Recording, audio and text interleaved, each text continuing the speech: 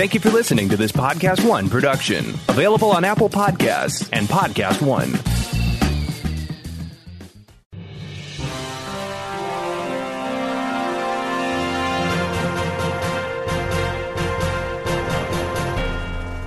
Happy Thursday, everybody, and welcome to episode 38 of the Sneider Cut. I am your rugged host, Jeff Sneider, senior film reporter at Collider.com, and today we have a jam-packed show for you. Let's start with the big news of the week.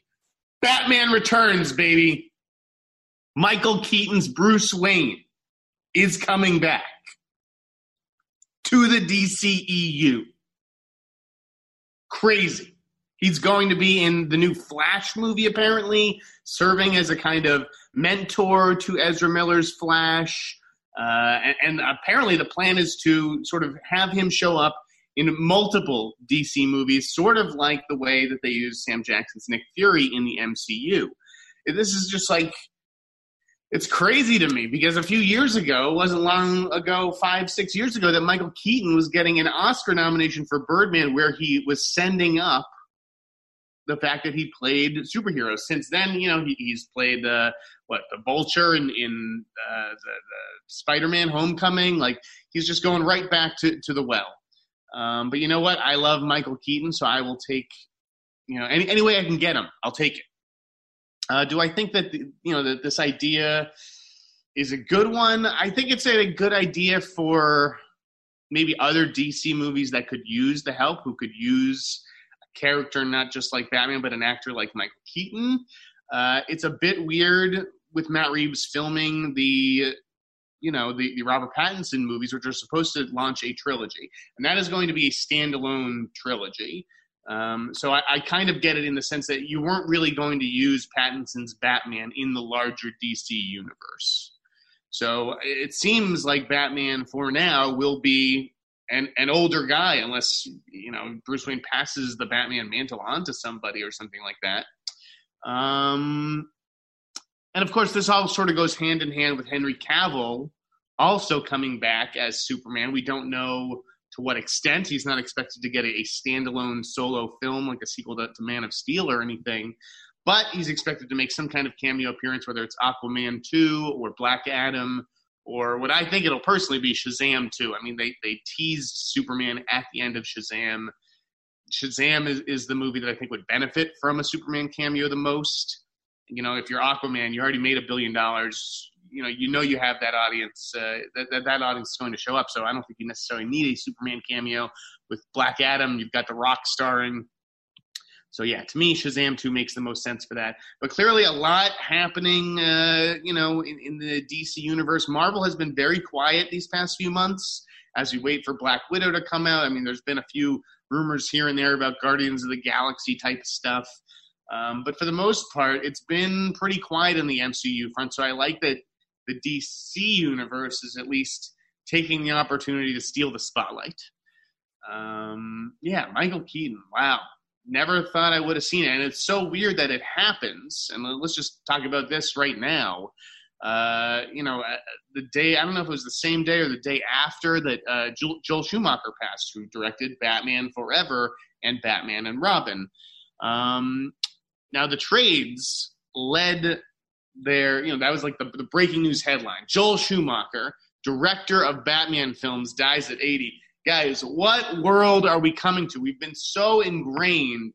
And yesterday I wrote a story about David Leitch. And I described him as Deadpool 2's David Leitch. Like, we've become so accustomed to searching out, has this person ever been associated with a comic book movie? And if so, let's let that just define them for the rest of their careers. That it's like in death for Joel Schumacher to be referred to as the director of Batman films is just an utter slap in the face. It is disrespectful. And I'll tell you, I don't think Variety ever would have done it if my buddy Stu Oldham was still the .com editor over there. It's like, you got to have someone with a sense of film history. Joel Schumacher made at least 4 great movies in my book. And those are Falling Down, which I think is ultimately going to be proved to be his masterpiece, his masterwork, whatever you want to call it. I know it's a controversial film. Maybe it hasn't aged that well. Maybe it totally holds up. But it really encapsulated that white male rage of the early 90s. And, Michael Douglas, I think he said it's his favorite performance that he's ever given. Michael Douglas is terrific in it. Robert Duvall's really good. Falling Down, incredible. The Lost Boys, I saw some serious hoity-toity critics dismissing The Lost Boys. Lost Boys is one of the most iconic vampire movies. I mean, you got the Coreys, Jason Patrick, Kiefer Sutherland, Diane Wiest. No, Lost Boys is amazing. I love the way that he shot that one. He's the only director, and I do mean only, as I wrote in my appreciation piece, to understand the power of John Grisham. The two best John Grisham movies, forget Tom Cruise's The Firm and Julia and Denzel's The Pelican Brief, and forget Francis Ford Coppola's The Rainmaker with Matt Damon. These are all big stars, that kind of thing, big directors. No. Joel Schumacher found Matthew McConaughey for A Time to Kill, and he did The Client before that, which was, Brad Renfro, one of the great child performances. Joel Schumacher had an incredible eye. The guy he was in the fashion business, worked his way up to become a costume designer for, Woody Allen movies. He did music videos. He dabbled in television a little, but this guy had an incredible feature resume. He made a lot of other solid movies. Tigerland comes to mind. It's really, there's a lot. There's a lot that Joel Schumacher has done. So for him, in his memory and legacy, to be reduced to Batman films, I was just like, it's not right. It's not right. And but yeah, he was Joel Schumacher, a gay trailblazer and an icon. He survived the AIDS epidemic of the 80s. He said he slept with 10,000 to 20,000 men. I mean, this guy lived a life. He enjoyed life, and I know that the last few years hadn't been particularly kind to his career. But Joel Schumacher, in all the tributes that I've read, is a guy who will be missed. I have another, someone else died this week, and I do want to tell a story about him, but I want to switch real quickly to Twister. There's a Twister reboot in the works over at Universal, and I can see it. I mean, I kind of love Twister. Twister is the movie that started my movie obsession, my movie-going obsession. I saw it, I think it was opening. I think I even saw Twister a couple weeks early, because I remember seeing it in late April of 1996. It didn't come out until May 10th of 1996. Maybe there was some kind of sneak preview. But I could have sworn I saw it April 27th, 1996. I had the ticket stub, and I have kept every ticket stub or program or something to commemorate seeing a movie when possible, of course. I've kept every ticket stub since Twister. It all started with that movie. Number 2 was Mission Impossible, which came out about 12 days after Twister. Joseph Kosinski is going to be directing this reboot. He did Oblivion for Universal, but he's also behind, Top Gun Maverick. And that movie, I'm not a Top Gun guy. I really don't think the original Top Gun is a very good movie. The new one looks amazing. It's just the way that it's shot. I love the way it's cast, the music, everything about it. I think it looks great. So I think Joseph Kosinski is really going to pop, in a major way, off of the Top Gun movie, in a way that he didn't off of, the Tron Legacy. And so it's a smart play by Universal to get in business with this guy. I do think Twister, as much as I have a soft spot for it, it's hardly a perfect movie. I think Honest Trailers had fun with it the other week. Maybe it was a month ago or so. But, you've got cows flying around and just sparks, lots of sparks, and this, marital drama going on. And I think there is a way to improve Twister, particularly with, the effects have certainly come a long way since the mid-'90s. So I like the idea of hiring Joseph Kosinski on that one by Universal. Universal also tapped Elizabeth Banks this week to star in The Magic School Bus. We're doing a movie based on that series of Scholastic books. No director or writer yet, I don't think, just a bunch of producers. But I remember The Magic School Bus as a kid. It's fun. It allows kids to explore science and history. I think Elizabeth Banks is, kind of a good fit for Miss Frizzle. It certainly went over well in my mentions today. And, this is another It's a recognizable IP that gives Universal the chance to do, to make a family-friendly hit that doesn't have any minions in it. It's just another big yellow thing, school bus. So good for them. Let's circle back to that other death because I've been telling this story all week as soon as I read it on Facebook. It was amazing. Steve Bing died. I wrote that he committed suicide by jumping off a building in Century City at the age of 55 this week. Of course, you can't say anything on Twitter. It's like everyone expects you to have this handbook of how to do things perfectly. Apparently, committed suicide is offensive, and I should have said, because committed is used for crimes, and so I should have said he died by suicide or not mentioned suicide at all and just said he was dead. It's like you cannot win. I'd love to invite the internet into my shoes when you're trying to put out a tweet or a story and just have them get all the decisions right and all the nomenclature and make sure no one, from 100 different boxes is being offended. Anyway, Steve Bing, R.I.P. This guy, there have definitely been some Jeffrey Epstein rumors. He ran with Epstein and Ron Burkle and Bill Clinton. And, rich guys, when you have that kind of wealth, you get up to some shady shit, most likely. I don't know. I don't know the guy. I'm not here to cast aspersions. I'm just saying that those are out there. The Steve Bing I want to talk about is Hollywood Steve Bing, who lost millions of dollars, paying for Warren Beatty's most recent movie, Rules Don't Apply, which is like, how do you get suckered into even doing that? Who in their right mind would think that the public is going to show up to a fucking Howard Hughes movie starring Warren Beatty?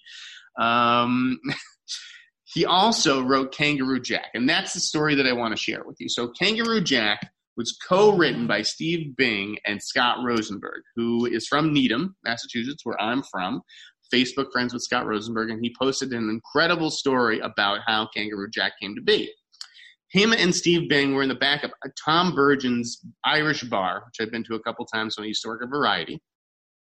And Steve Bing was telling him the story of a friend of, happened to a friend of his who, they were riding around in the Australian outback and they hit a kangaroo by accident. It darted out in front of the road. They hit this kangaroo. They start freaking out. They feel terrible. And then they're like, okay, well, let's try to see the comedy of this situation.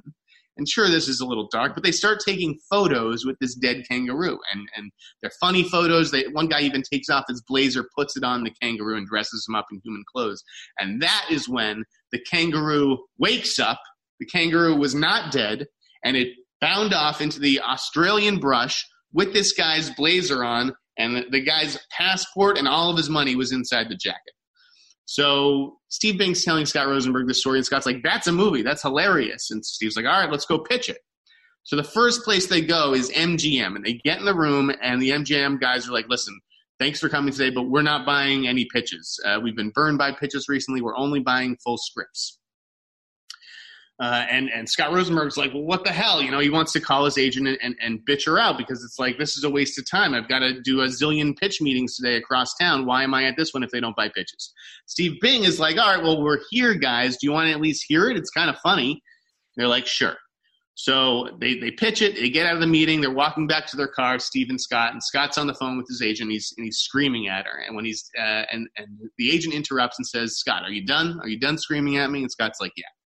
She goes, well, I just got a $500,000 offer from MGM for that pitch on the time that it took to leave the office to get to their car.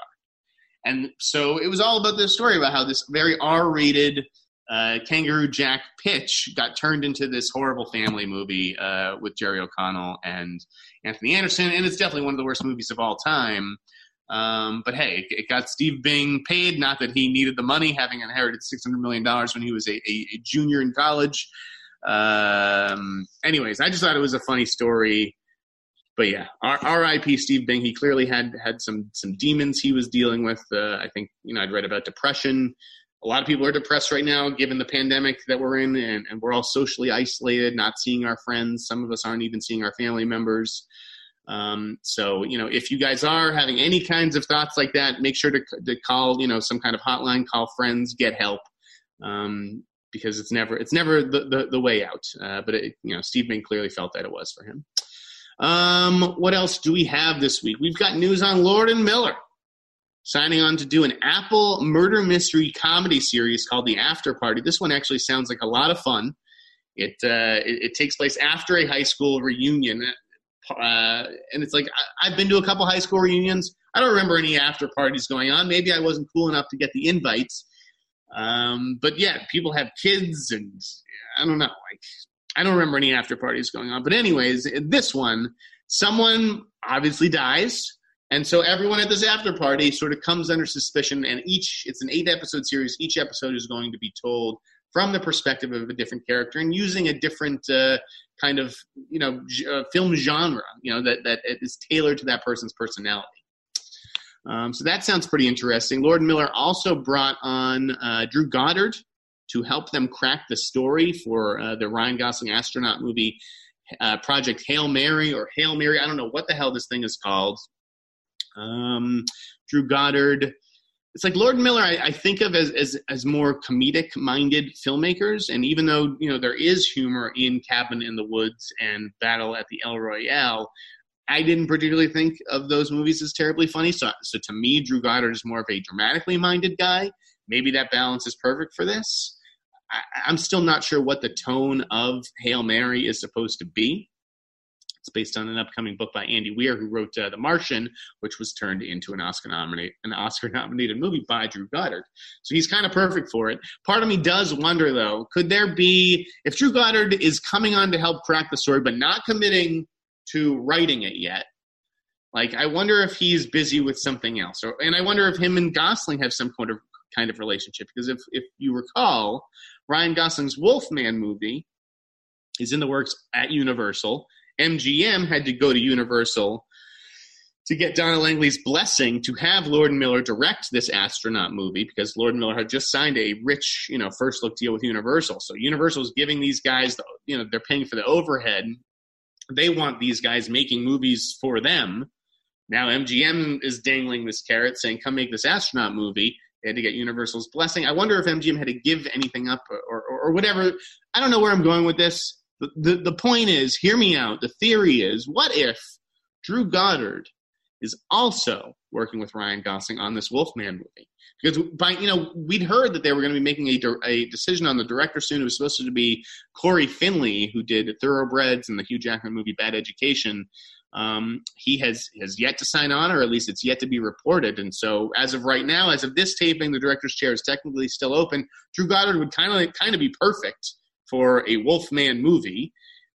He's got that dark genre sensibility, and now he clearly has a relationship with Gosling if he's going to be working on this astronaut movie. So who knows? Who knows what will happen? Corey Finley would be a good choice as well. I just don't know if he has the big budget VFX kind of background that Drew Goddard does. And speaking of that Wolfman movie, I have to call out my old boss, Jason Blum. God bless him. I am a big Jason Blum guy, but he did an interview with Den of Geek this week, and I guess they asked him about the Wolfman movie, and he was like, I don't know anything about that one. And maybe that's the diplomatic answer because he's not involved in it personally as a producer. But if Den of Geek, if they had been paying attention, Jason's wife wrote the Wolfman movie for Ryan Gosling. So I'm pretty sure Jason Blum has a good idea of what's going on with that project. There were also no producers announced for that project, so it's like, I just don't know who else they would assign it to. Although maybe it's a little bit, maybe it's a step up from the typical Blumhouse fare. The last few Blumhouse movies that I've seen have been horrible. Run, Sweetheart, Run, and You Should Have Left was not very good. I mean, it wasn't terrible, but it was not good with Kevin Bacon. And then Fantasy Island. I mean, Blumhouse has 3 of the worst 9 movies that I've seen this year. They also have the best narrative film I've seen in Invisible Man. So it's like a real Jekyll and Hyde kind of company over there. What else do we got? You know what? Let's talk about, I just want to make sure that it's, 1 second. Make sure it's safe to do this. All right, it is safe. It's up. Jurassic World Dominion, the 3rd Jurassic World movie, added Campbell Scott to the cast today. Now, this is interesting because Campbell Scott is going to be playing Lewis Dodgson. You may not know who that is, but that is the guy in the red shirt from the original Jurassic Park movie who gives Wayne Knight, Newman from Seinfeld, he gives Wayne Knight's Dennis Nedry the Barbasol, the fake Barbasol can of shaving room for Dennis to put the dinosaur embryos in it and whatnot. So they're bringing that character back. He's not going to be played by the original actor Cameron Thor, because Cameron Thor is now a convicted sex offender. So a lot of, even on like the Jurassic Park wiki trivia fandom, whatever the hell it is, they're like, this character probably won't return because of Cameron Thor. But no, Colin Trevorrow, the director of Jurassic World Dominion, has found a way to bring the character back. He's now the CEO of Biosyn Genetics. And maybe this character serves as the catalyst for why we're bringing back the original Jurassic Park trio of Sam Neill, Laura Dern, Jeff Goldblum. There's a lot more to it in our casting story. So go to Collider.com. Make sure that you catch up on that exciting Jurassic World 3 news. I'm a big fan of Campbell Scott. I think he's a really good actor. Loved him in The Spanish Prisoner. Loved his work on House of Cards. He's probably best known to mainstream audiences for playing Peter Parker's father in the Amazing Spider-Man movies. But yeah, I am encouraged by the way that Jurassic World 3 is shaping up. I was not a big fan of Fallen Kingdom, so it's good to have Colin back in the director's chair for this one. We've got a whole bunch of other stuff. Jeez, this list is never ending. Speaking of Colin Trevorrow, doing an Atlantis movie, I believe, for Universal. It's not going to be about an underwater city. Instead, it's about like a long-lost continent situated somewhere near Africa in India. And it sounds interesting. They're going to have their own advanced technology, kind of like, what Wakanda did in Black Panther.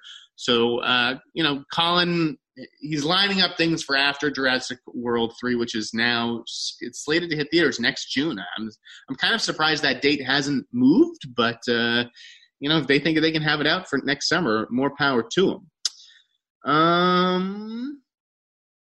Man, there was just so much shit this week.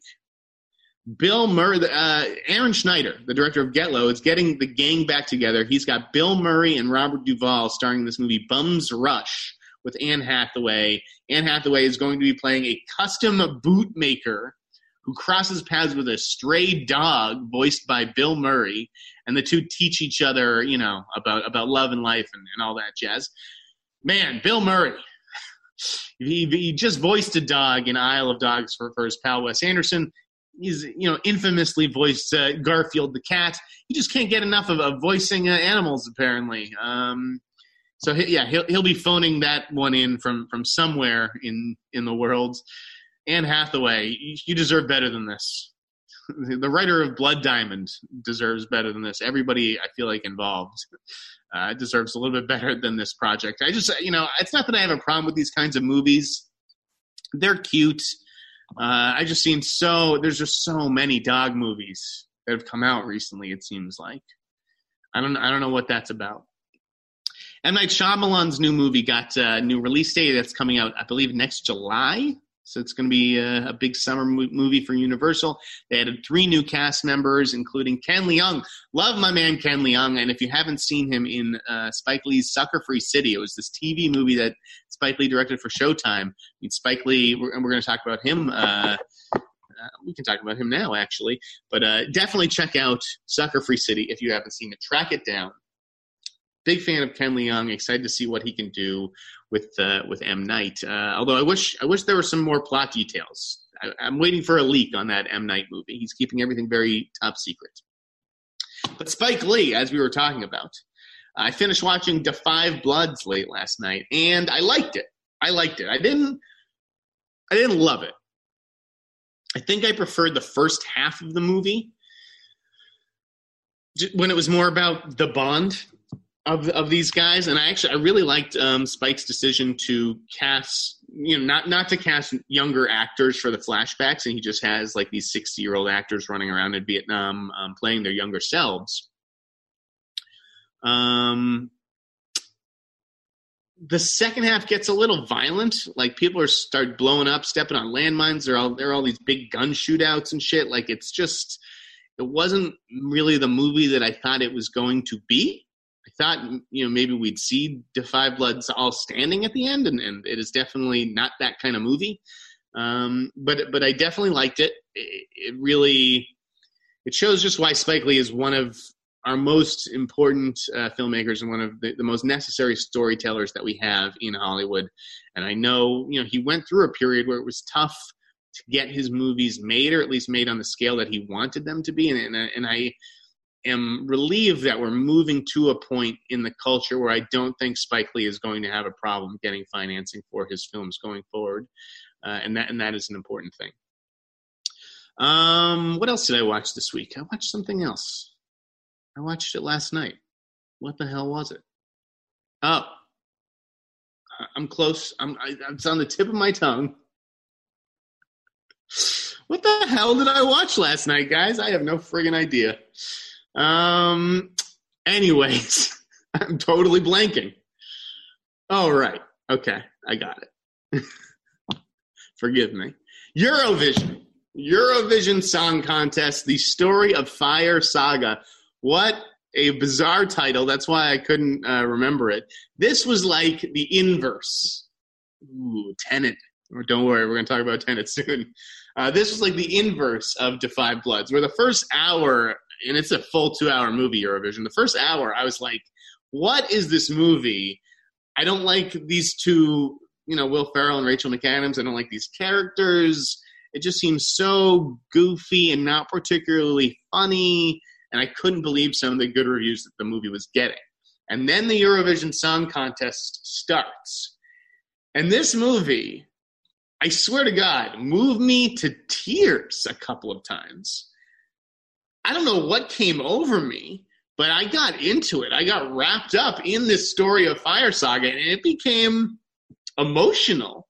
And so I will ultimately have to recommend Eurovision this weekend on Netflix. Don't go in expecting some kind of Will Ferrell laugh riot. I don't think it's that. This is not, it's from David Dobkin, the director of Wedding Crashers, but this is not Wedding Crashers. It's a lot more subtle and it's kind of inspirational. I tip my hat to Netflix and the makers of this movie because it really did make me feel something. David Leitch, speaking of feeling something, David Leitch signing on to direct Bullet Train for Sony. This is an adaptation of some popular Japanese manga that I really couldn't find in a Google search or whatever, although I'm sure it is. Zach Olkowitz is writing the script. And yeah, we don't really know what the hell it's about other than it's about a bullet train. And I know a thing or two about bullet trains because for the last 3 or 4 years, I've been working with my pal Pete Friedman of Central Track on a fake Speed spec script. Speed 3, Bullet Train, tagline, how do you stop a bullet? Only Jack Trav knows the answer to that one. Speed is on a bus. Speed 2 is on a boat. Speed 3 should have been on a bullet train. They're trying to build these bullet trains. I mean, they're big in Asia right now, but they're trying to do one between Dallas and Houston, one between LA and San Francisco. That is going to be the wave of the future in terms of transportation. And so for David Leitch to recognize that, clearly great minds think alike, David Leitch. If anybody else wants to make a bullet train movie, hit me up because we will turn our Speed 3 script into something else if you want. The same way solo scripts have been turned into franchise sequels like Die Hard with a Vengeance, which was originally Simon Says. Okay. Leonardo DiCaprio teaming with Barry Jenkins on a feature adaptation of the Netflix documentary Virunga, which Leonardo DiCaprio executive produced back in the day. Barry Jenkins is going to be writing the script for this one. It focuses on the park rangers and the nationals, the locals who are trying to protect the endangered gorilla population. I just like the idea of DiCaprio and Barry Jenkins working together. Hopefully it'll lead to something down the line. Listen, Leo could possibly take a small role in this. It hasn't been ruled out. It hasn't been ruled out that Barry Jenkins could end up directing this either. I don't expect either one to happen, but just for that Barry is establishing a relationship with Appian Way, I think is a good thing because I think that they could make a really interesting movie together. Julianne Moore starring in this. She's going to play a con artist in this Apple A24 movie, Sharper. Not too many other details beyond that, but I do love the idea of Julianne Moore playing, a con artist who's targeting rich Manhattan billionaires. Those guys always deserve to be brought down, and who better than the fantastic Julianne Moore to do it, particularly with the A24 lending its creative expertise. Gerard Butler signing on to star in a movie called Kandahar. It's a familiar premise, guy caught behind enemy lines. People are trying to kill him and his translator, blah, blah, blah, blah, blah. It hails from Rick Romanois, who I like as a director. He did Shock Collar, which was on my top 10 list. Gerard Butler just had a movie, Greenland. I think that's Rick Romanois as well. That trailer hit today. I think it looks good. That's like he has to, protect his family from a comet. Everybody's trying to get into bunkers and shit. It kind of looks not too dissimilar from the America that we're living in right now. So I'm looking forward to Gerard Butler's Greenland, and maybe Rick Romanois can make something special out of this Kandahar movie. VHS is coming back. That anthology horror series. It's, hit and miss, some segments better than others, but there have been some real memorable scares in those movies. Now they're doing VHS 94 that will have a narrative. It's still going to be divided into segments that will be directed by different filmmakers, but the segments will link together. They'll make narrative sense as opposed to just being, here's a story about this, here's a story about that, with a shitty little framing device around it. The framing devices were never one of the strengths of the VHS franchise. Simon Barrett, though, the writer of You're Next and The Guest, he's going to be directing a segment along with Timo Tjahjanto, who did Safe Haven. That's probably the best short that VHS has done. That's from the second film. And then David Bruckner and Radio Silence are going to be producing this one, which is exciting because those are both big names in the genre community. Radio Silence, by the way, directing the Scream 5 movie, and that got picked up by Paramount this week. Spyglass is producing it, but Paramount will now have the rights to it to distribute it. And thank God for that, because Paramount has just been hemorrhaging movies. Guys, I'm the segue king. What a great segue. Paramount this week got rid of its Mark Wahlberg movie, Arthur the King. They shipped that to Lionsgate. Good riddance, whatever. That's another fucking dog movie. So I get it. You don't want to pay Mark Wahlberg some gigantic salary, for a talking dog movie or whatever the hell it is. Then they shipped The Chain to Universal. They let that go. Apparently they never had The Chain. The deal, which was reported a year or two ago that Paramount was going to be getting that book, never was consummated. So Universal swooped in and then attached Edgar Wright to direct The Chain. This is based on the Adrian McKinty book. I read that last summer. It's really good. It's just a great premise. Like, the execution maybe could have been a little bit better, particularly the ending, but premise-wise, I mean, it's perfect. It's basically a woman's kid gets kidnapped and she gets a call, and they say, listen, if you want your kid back, you have to go kidnap another kid. And that's how the cycle goes. It's just like a chain letter. And so it's like, just imagine being a parent. Would you kidnap a kid to get your own kid back? And then, so then it's on that kid's parents to do the same thing. And if that kid's parents go to the cops or do something to endanger their child's life, do you have it in you to kill the kidnapped child? You can't just let him go. It's a pretty crazy book, exploring some pretty wild, moral questions. And I really like the idea of Edgar Wright tackling this. Like, I haven't seen, Edgar Wright has obviously done more lighthearted films, the Cornetto trilogy with Simon Pegg and whatnot, but his new one, Last Night in Soho, is a psychological thriller. That's really what The Chain is. It's a kidnapping movie. So I really like that fit, and I hope that Universal makes that project a priority. Right, and then the other thing that Paramount let go of, and this one was like the craziest to me, although I also understand it. I also understand the business behind it, the rationale. They got rid of Trial of the Chicago 7, which looks like it's heading to Netflix. I mean, Netflix is just going to be competing against itself this year at the Oscars, which is messed up. That's why I think they should just can the Oscars and award 2 years worth of movies at the following ceremony, because there's just, what are the studio movies? this was supposed to be the big one, along with the French Dispatch over at Searchlight.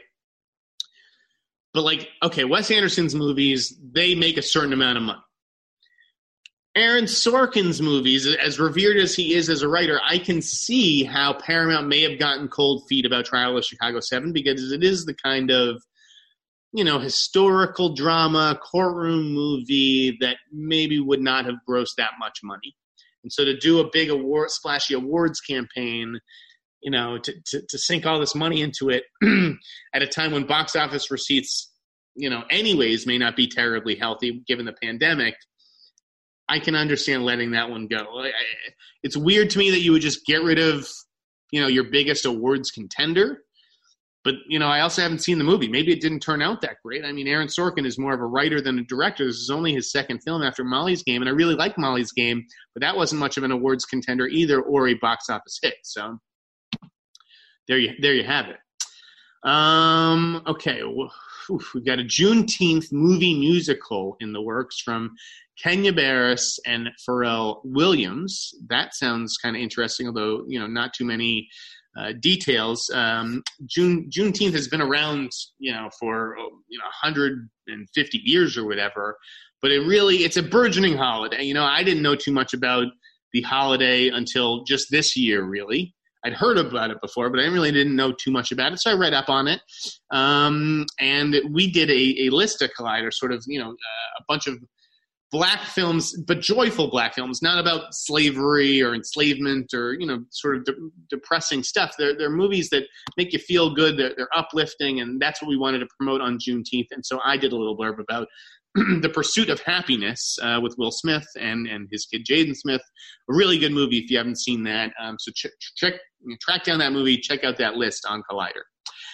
Alpha Gang, the Zellner brothers, the guys who did Damsel, the Robert Pattinson movie with Mia Wasikowska, and they did Kumiko, the treasure hunter. They are back with this movie Alpha Gang, which is about a bunch of aliens who come to Earth, and they disguise themselves as a biker gang, and but eventually they start to feel human emotions, and that messes with their whole mission. It's a really good-looking cast. You got John Hamm and Stephen Yen and Mackenzie Davis, a whole bunch of people. It's a solid ensemble. The one that threw me for this is, I think I put the link in Slack just to get people's thoughts on it, and they were like, oh my God, thirst trap alert. And so that became the editorial direction that I took the story, just like, this is a bunch of good looking people coming together to make the movie. And then Slash Film did the same thing, the same thirst trap thing. It's like, okay, maybe they have the same idea that I did, but more likely that they saw ours and just copied it. I didn't call out Slash Film. I like those guys, like Chris Evangelista. I don't know if he even wrote the headline himself. Peter and Frosty are close, but it was definitely an eyebrow raiser in a Collider, being like, really? They went with Thirst Trap too? Read this week that Gangs of London, the new Gareth Evans series, is moving from Cinemax to AMC. Cinemax is getting out of the scripted game. I don't know who the hell watched Banshee. I don't know who the hell has Cinemax anymore. Like, once internet porn was invented, what was the point of Cinemax? So that's going to AMC now. I am pumped for this series. Sign me the fuck up. Dan Gilroy, my boy from Nightcrawler, he is directing this movie Faster, Cheaper, Better. It's about what the future is going to look like with AI and automation. Dan Gilroy is a guy much like Richard Kelly, who, Nightcrawler, masterpiece. Donnie Darko, masterpiece. And then the next two movies haven't been that great. Roman J. Israel, it's not that it was bad. I just, it was kind of a mess. I didn't really know what the hell it was supposed to be. Denzel was amazing in it, but, not a great movie, or one that people will be revisiting anytime soon. And then I thought Velvet Buzzsaw on Netflix was kind of a disaster.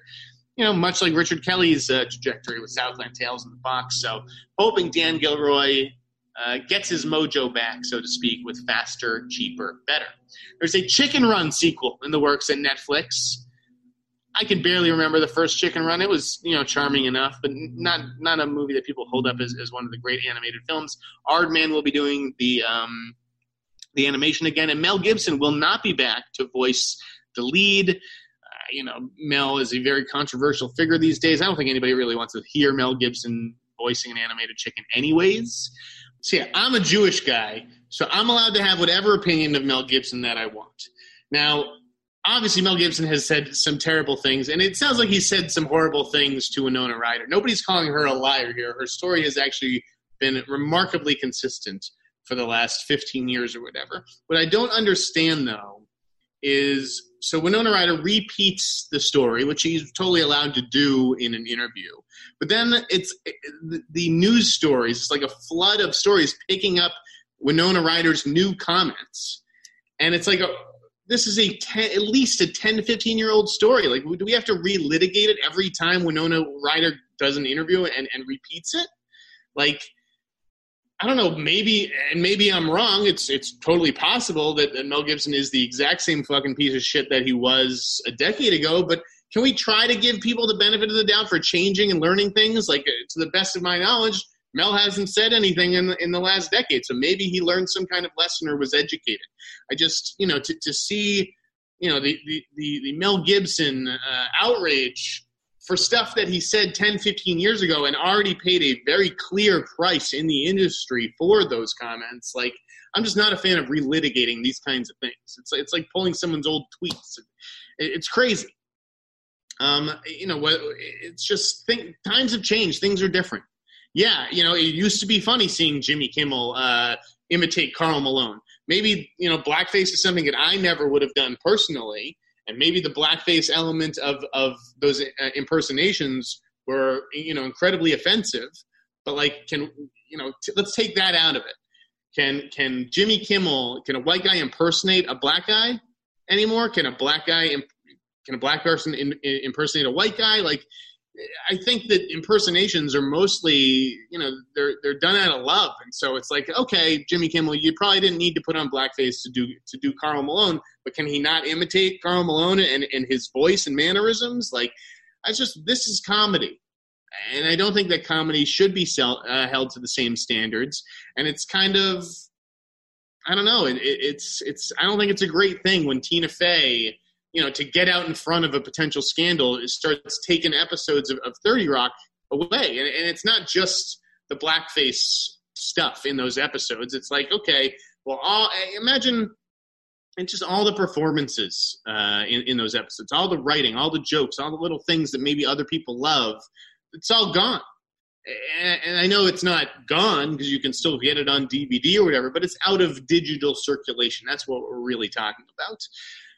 And I don't know if that is the best move for art. Like, I actually like that HBO Max put Gone with the Wind back on the service, but with a 4-minute sort of video explaining how outdated it was and that kind of thing by a black professor of film, I believe. I don't have HBO Max, so I haven't actually seen the file. But yeah, I think that is what we need to do, is sort of explain the context in which these things were made and not just like disappear things forever. I have a friend who is a sitcom writer. He's only written, 1 or 2 episodes of a sitcom. But like, let's just say, like if that was the only thing that you'd written and now no one's ever going to see it, not going to get residuals off of it. Maybe, there's the argument you shouldn't be getting residuals for coming up with a blackface joke or whatever. But I'm just saying that there's more nuance to these things. And I don't like how reactive companies have been in certain instances, okay? When, the show is already said and done, that kind of stuff. On shows like Big Mouth and Central Park, which this week recast 2 actors who were voicing characters of color, even though they were white themselves or whatever, I understand, because that is a mistake that should have been avoided in the first place. I told my dad about it last night. He's like, well, why didn't they just cast a black person to start with? Because we're family friends with Jenny Slate. And so I thought he'd be interested. Yeah, that is a mistake that should have been corrected at the very outset of things, but it wasn't. And I'm glad that it's being corrected now, that they will, have someone who's of mixed race voicing this character or someone who's black voicing the character on Big Mouth. I don't know. I didn't watch Central Park, so I don't know if that character is black or mixed race. But like that makes sense, because okay, maybe Jenny Slate is a bigger celebrity than whoever you get to do that voice. Maybe she had the perfect voice to you, but I don't think that you're going to lose anything. I don't think anybody watching the next season of Central Park is going to say, oh, well, the voice was different and better last season, and now I'm no longer watching. Like, it's just the right thing to do. So I commend Apple and Netflix for taking those steps with regards to those shows. I just think something like 30 Rock, it's like, okay, we did it. Like, this is our history, so now let's fucking own it and try to explain it, or at least put it in the proper context. Disney, doing something similar with Splash Mountain, which, there's probably time to get rid of that shit anyways. They're going to redo that as a Princess and the Frog Flume ride, which, I never saw that movie, but sounds exciting.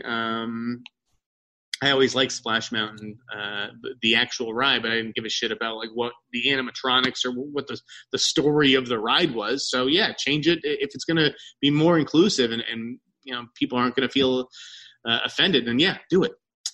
God, there was a juicy lawsuit regarding Enola Holmes this week because Sherlock Holmes is in the public domain. But the last 10 Sherlock Holmes books that Sir Arthur Conan Doyle wrote are not technically in the public domain, and so his estate is now coming after this Millie Bobby Brown movie that's at Netflix. Hollywood Reporter did a great story on the drama between producers Roy Lee and John Powers Middleton.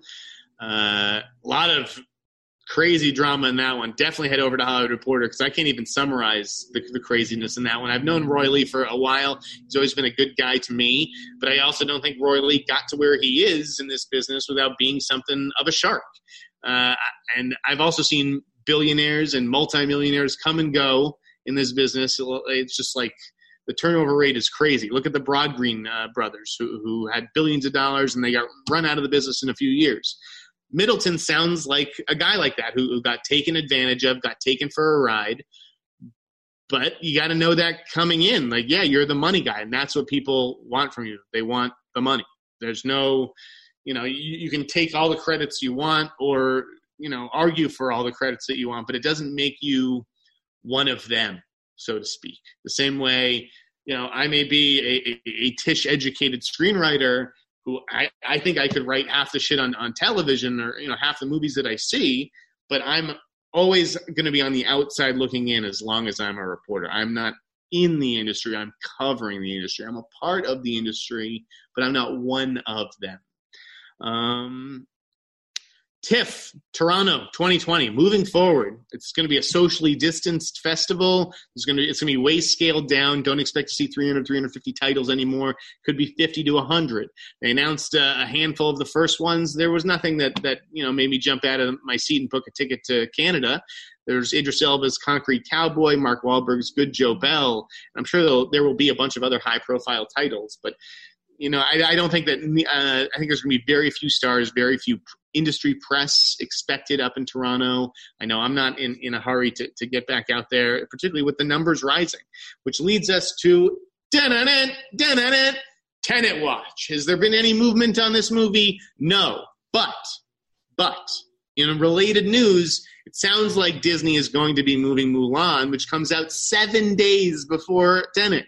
So you're telling me that Disney, this gigantic corporation, is now going to move this gigantic movie Mulan, and Warner Brothers is just going to sit tight the following week? Crazy. Not happening. Tenet is getting moved, whether it's to October, whether it's to December, whether it's to next fucking summer. But the chances of this movie coming out on July 31st are like, it's crazy to me. It's crazy to me that companies are still dating movies for early July and August. Like we got a trailer for the Broken Hearts Gallery, which looks like a cute movie with my gal Geraldine Biswa-Nathan. But are you shitting me? Look at the guy. Look at it outside. You're going to release a movie a month from now? Warner Brothers isn't that stupid. This movie's never coming out. The only stupid person would have to be someone who believes that it is. Showtime moved up the Comey rule. That's now going to come out before the election. The cast, Jeff Daniels in particular, was up in arms. He'd left, I think he was playing Atticus Finch on Broadway in To Kill a Mockingbird. He left that to make this series. And so then to hear that they were going to hold it until after the election, he was pissed. Billy Ray was pissed. He was disappointed. He wrote a letter to his cast, and under enormous public pressure, Viacom is now moving up the date. It'll air at the end of September. Collider, a couple of cool things. Collider is announcing a 15th anniversary Constantine panel. We even got Keanu Reeves for that one. I was not a big Constantine guy, but that's why I'm not leading this Q&A, and it's going to be a lot of fun if you are. Check out my Kill Bill trivia with Video Drew. I went over on Video Drew's channel, did some Kill Bill trivia with her, some very good questions. Boots Riley, who's Sorry to Bother You, was maybe the worst movie I saw a couple years ago, and I know that is a very, very unpopular opinion. I didn't care for Blind Spotting either, guys. It's not that I'm a racist. I just didn't like these movies. And so Boots Riley storming back, though, with this project, I Am Virgo. It's going to star Jarrell Jerome as a 13-foot-tall black man in Oakland. That is a cool premise. So Boots Riley, all is forgiven if you can get me with this I Am Virgo. It sounds really interesting. I plan to watch it. Hamilton is dropping a couple of fucks when it debuts on Disney Plus in a week or two. It's getting censored, but in order for families to enjoy it, Lin-Manuel is literally giving two fucks up. Why is the MPAA such hard asses about language anymore? I have no idea. I know 6-year-olds who are dropping F-bombs all day. I think that all those kinds of rules and regulations need to be looked at again. Because what is the difference between one fuck and two fucks and three fucks? Like, I don't understand. You don't want, your Disney Plus movie to be Goodfellas or anything like that, but whatever. Cobra Kai moving to Netflix. That's exciting because I watched the first episode, maybe 2 episodes on YouTube. I was into it, but I never went back because who the hell is watching a whole show on YouTube? So the fact that it's going to be on Netflix definitely increases the likelihood that I will give it a shot at some date. J.K. Simmons has already shot his next cameo as J. Jonah Jameson in the Marvel Universe or the Sony, the Spumco, or whatever the hell it is. Who knows where we're going to see J.K. Simmons pop up. But I would imagine it's actually going to be in the MCU proper as opposed to just another Spider-Man movie. God, what else? Hugh Jackman, Michael Mann, that Ferrari movie. Yeah, we've been reading about this for 10 years. It took another step in getting closer to actually happening. Ian Holm died this week, didn't he? That's another one where it's like everyone's calling him Bilbo from Lord of the Rings. I guess that's better than director of Batman movies. But to me, Ian Holm has an incredible filmography. I loved him as Ash and Alien. He's done a lot of good work, and so to just be reduced to fucking Bilbo Baggins from Lord of the Rings, I don't know about that one. I don't know if that sat well with me. Jesus Christ. There's still so much. You guys see the video of the guy cleaning the seats at Cinemark? Like, do you want to go sit in that chair now and just take a chemical bath while watching Tenet or whatever movie you think is going to be playing? Is that what we want? Movie theaters are screwed. I really held out hope for the theatrical experience. To me, there's nothing like it. I love going to movie theaters. But, man, when you take a look at just forget the safety and stuff, the finances of it, I don't see how theaters can continue, running movies in every single theater and projectors and sound and all that electricity and paying, more staffers to wipe, seats down. And it's just the finances are even higher for theaters. I think they're in a bad way right now, man. God. Scoob, speaking of which. Scoob is going to go to HBO Max. I'm so glad I didn't spend $25 to rent that because I grew up a big Scooby-Doo fan, and part of me did want to watch the new movie, but it seemed like a little bit too steep for a movie that I knew wouldn't be terribly great. We got a first look this week at Regina King's One Night in Miami, which puts together a whole a bunch of black cultural leaders like Jim Brown and Malcolm X, Sam Cooke, and Cassius Clay. That's going to be a very interesting movie, and I imagine that distributors are going to want to pick that up. Well, it could also be a streaming play, a smart streaming play. We also saw first look at Harvey Keitel as Meyer Lansky, the gangster, and this movie Lansky that's going to co-star Sam Worthington. We found out Bad Hair, Justin Simeon's Sundance movie, is moving to Hulu. Or not moving, it's going to debut on Hulu in October. Not a great movie, but a good one. It was a little messy, a little long. Could have used a haircut, as I wrote in my review, but definitely worth seeking out. I've seen far worse genre films. I read something this week. It was a column at Variety, and it was like lamenting the fact that When They See Us lost the Emmys, that it only won for Jarrell Jerome. And listen, Mike Sneider is a really smart guy, a writer that I respect. But When They See Us is an excellent, excellent series. Ava DuVernay did an amazing job with it. And it should have won maybe all the Emmys, except for the fact that it went up against an absolute masterpiece juggernaut of an awards contender in Chernobyl. And so I don't think that the TV Academy or whoever are racist or not inclusive because Chernobyl beat this black miniseries When They See Us. That is just a ridiculous, absurd. Like, how do you say something like that? Okay, I don't understand it. I would love to have a debate with Mike Sneider about When They See Us versus Chernobyl. Like, I'm sorry, every now and then you run into a fucking juggernaut like that. And again, I would have given When They See Us all the awards if Chernobyl hadn't come out when it did. If Chernobyl had come out the year before or the year after, When They See Us would have cleaned up at the Emmys.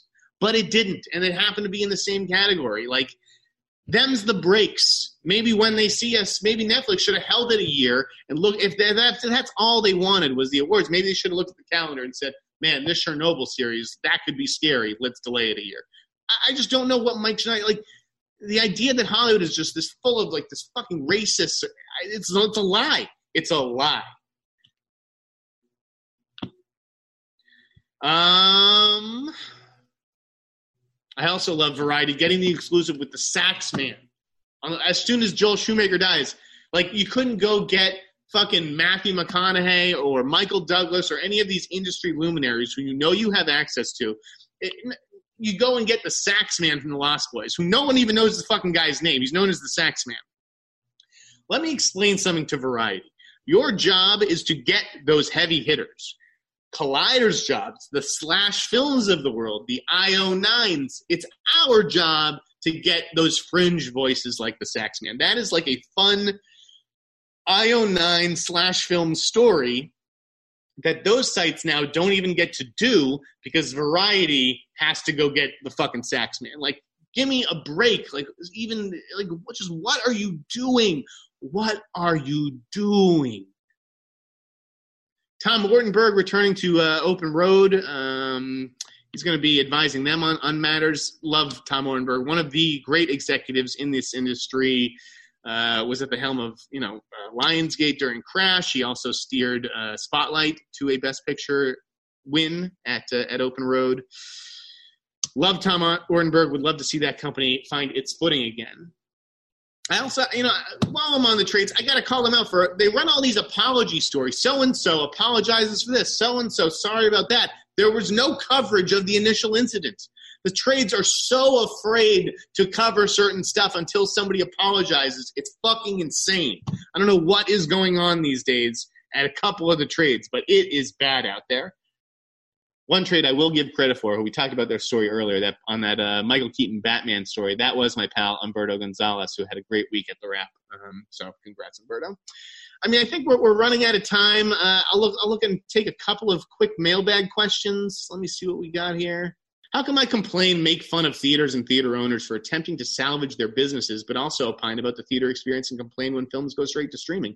I'm not complaining about films going straight to streaming. I mean, are you talking about now, Ayal Shakar, or before the pandemic? Because those are two completely different realities that we were living in. I understand that theater owners are trying to save their businesses, but it's just all about money. It's all about their bottom line. It's not about safety. It's not about what is the right thing to do. So that's why I'm critical of it, because they all fucking know what the right thing to do is. And I'm not going to sit in a movie theater until Adam Aron or whatever the fucking guy's name is at AMC. If he's going to sit 2 seats away from me, then I'll fucking go. okay? When Christopher Nolan wants to come to the Grove and watch Tenet with me 2 seats away, then I'll go see Tenet with a goddamn mask on. Until then, like, there's just no fucking way. Johanna Linaverta, we have a deal. 50 pounds or whatever the hell that is. Tenet's not coming out in July. There's no way Warner Brothers is going to play with people's lives like that. Well, Woody Woodpickle, what's my metric on what I deem to be a story worth following or reporting on and what I'll let go? That's a case-by-case basis. Half of it's dictated by my own taste, half of it is dictated on what I think people will click on. Although, then again, I also really don't care what people click on. If I think it's interesting, I'm going to write it because chances are if I think it's interesting, you will too. Best bagel in LA, Tank of Snokes, that would be NYBD, New York Bagel and Deli. I like to go to the one on National in Palms. I always run into my buddy Andy Wallenstein of Variety over there with his son. Happy birthday to Andy Wallenstein as well. It is his birthday today. But yeah, if you're looking for the best bagel in LA, definitely check out NYBD. Do I think Many Saints of Newark, Laszlo Morphine, do I think Many Saints of Newark could move to HBO Max perhaps for an Oscar run instead of the March release date? Wouldn't be the worst idea. I don't know if that's going to be an actual Oscar movie. I don't know if that's the way that they're really looking at it. I also think that's the kind of movie that could, flatline in theaters. I don't know if people are really going to be running out for that one. So yeah, it does seem like more of a VOD/HBO Max play. No news on the I Am Pilgrim movie. Which actor would I like to see get a big break? An actor primarily known for a niche TV show or stuck in supporting roles that I think would make a great star vehicle. I mean, I'm just going to say Tom Pelphrey just because he blew me away on Ozark this season. I don't know how he would do as a leading man, but I'd be down to find out. I would go see that movie. Will Dragulis, even though he says he won't, do I think we'll ever see Sean Penn in movies acting again? I think that isn't he in Flag Day, the movie that he directed with Miles Teller and Brolin? I think he has an on-screen role in that, but if he doesn't, forgive me. Would love to see him have even a small role in the next Tarantino or PTA movie. Him and PTA would be amazing. PTA is still trying to cast that older producer role or director or whatever it is in his new movie. Sean Penn would kind of be interesting for that one. Ricky DeVilla, love the show. Great to see a blunt, honest opinion. What's my personal favorite year in film of the 2010s? I have no idea off the top of my head. David Drano just watched Official Secrets with Keira Knightley, wondering why she doesn't get talked about more when discussing Best Young Actresses. I think Keira Knightley is a solid actress, but she hasn't done anything that has really blown me away. There's no signature role there. I mean, what is it? Atonement, I guess? She was in that, right? Was she in Atonement? I don't even fucking remember. Yeah, she's very British. It's not that she's cold. But she always just, I don't know. I don't want to say she always seems to play the same characters either, because she does surprise, but yeah, she's just kind of like, I don't know. I mean, Official Secrets in particular, that was like a 2.5 star movie. It was a fine little British film, but very small, not an awards contender. I once arranged a cocaine deal for Keira Knightley, but that's a story for another day. My favorite type of monkey, Stephanie monkey. I don't know, Heimlich maneuver. Jeff Herber, do I think smaller budgeted potential Oscar nominees will be first back to finish production? Honestly, I have no idea about that stuff either. Like, it seems like all we're hearing about is the big movies resuming production because that's what the press is most interested in. But yeah, you would think that if you had a potential Oscar contender on your hands, like someone like Paul Schrader thinks he does with the card counter, yeah, you'd think that you'd rush to finish those. Although now you have 2 extra months. Although the Golden Globes are sticking to end of February, so they're going to come 2 months before the Oscars. Seems crazy. Anyways, I'm getting the hiccups, guys. I think I'm going to wrap up the show there. Thank you for sending me your questions. Thank you for bearing with me through this long episode that was interrupted by technical difficulties. I'm the Sneider. I don't know how much longer I'll be the Sneider. I feel like I'm overdue for a long vacation from Twitter. So enjoy the tweets while you can. You can find me there. You can find me on Instagram and at Cameo as well. Order some fun cameos, guys. I am just a blast. You can tell me what to say, how to say it, and where to say it. All right, guys, have a wonderful weekend. Enjoy Eurovision on Netflix. I think that's out this weekend. Just stay safe out there. Wear those masks. Keep watching those hands. Can't let the numbers spike again. I'll see you when I see you. Later.